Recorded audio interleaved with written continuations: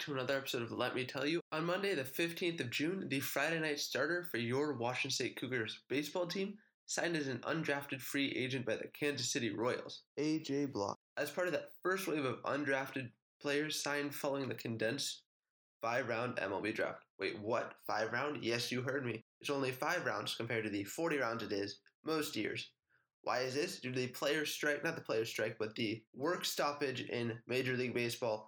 The next 2 drafts have been condensed, and they're also cutting down 42 minor league teams. This has an impact on the draft. Now, back to the topic at hand.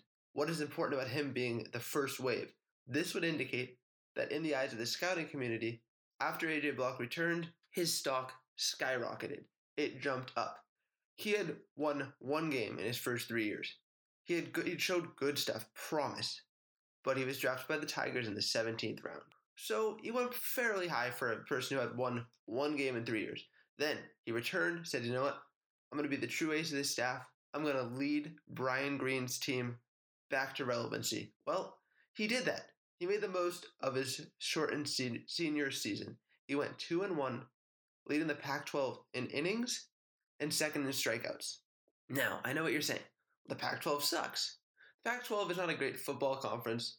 So not a great basketball conference as of right now, but is a dominant, electric baseball conference. He went 2-1.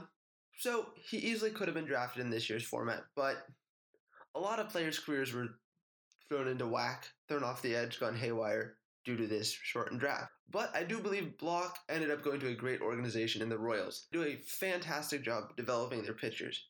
They focus on doing a fast and effective job. For example, they sent the entire 2018 draft class, which is filled with studs like Brady Singer, to Driveline, one of the top baseball development facilities in the country that basically gained its notoriety due to Trevor Bauer, and tons of people go to them. They're fantastic for player development. So I think A.J. Block has a real chance of making the big leagues because he signed with the Royals. That was one of the best organizations he could have gone to. They love to develop in-house talent. That's their calling card. They tweet about that almost every day. Look at our in-house talent. Well, guess what, AJ? You have a chance. And if you make the big leagues, we are all going to be Royals fans.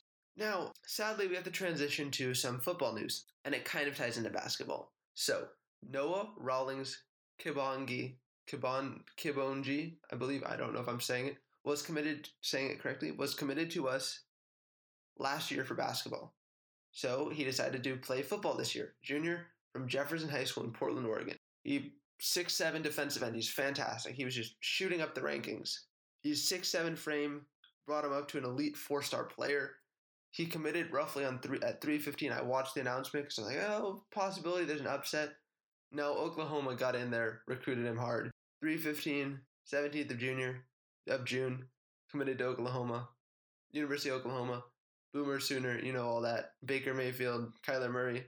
I mean, you can't fault the guy. Once Oklahoma got in the door, it wasn't looking like we were going to be able to get him. He would have been an instant starter on defense. Plus, the starter on offense, too, for basketball. We wish him the best of luck in his career. When one door closes, another door opens. Your 2020 basketball class has officially rounded out with the addition of Carlos Rosaria from Vertias Prep. He's from Garden City, California. Plays in Arizona for high school. One of those boarding school, I believe. It's a type of boarding school, but he's originally from the Dominican Republic. He is a 6'7" small forward. His frame needs to build out. I've seen comparisons to Otto Porter. Obviously needs to bulk up, play more. He'd offer some Boise State and Mississippi State. Depending on what part of 24/7 sports you look at. If you look at 24/7 composite, he's a 3-star, high 3-star. If you look at 24/7, another section of 24/7, he's a 4-star. But he's a top 20 player from California, which is fantastic. We'll have 2 top 20 players from California, and California is a powerhouse for basketball. So this is great. Now, I don't want to make any comments about playing time, all of that, probably because we don't know anything about CJ.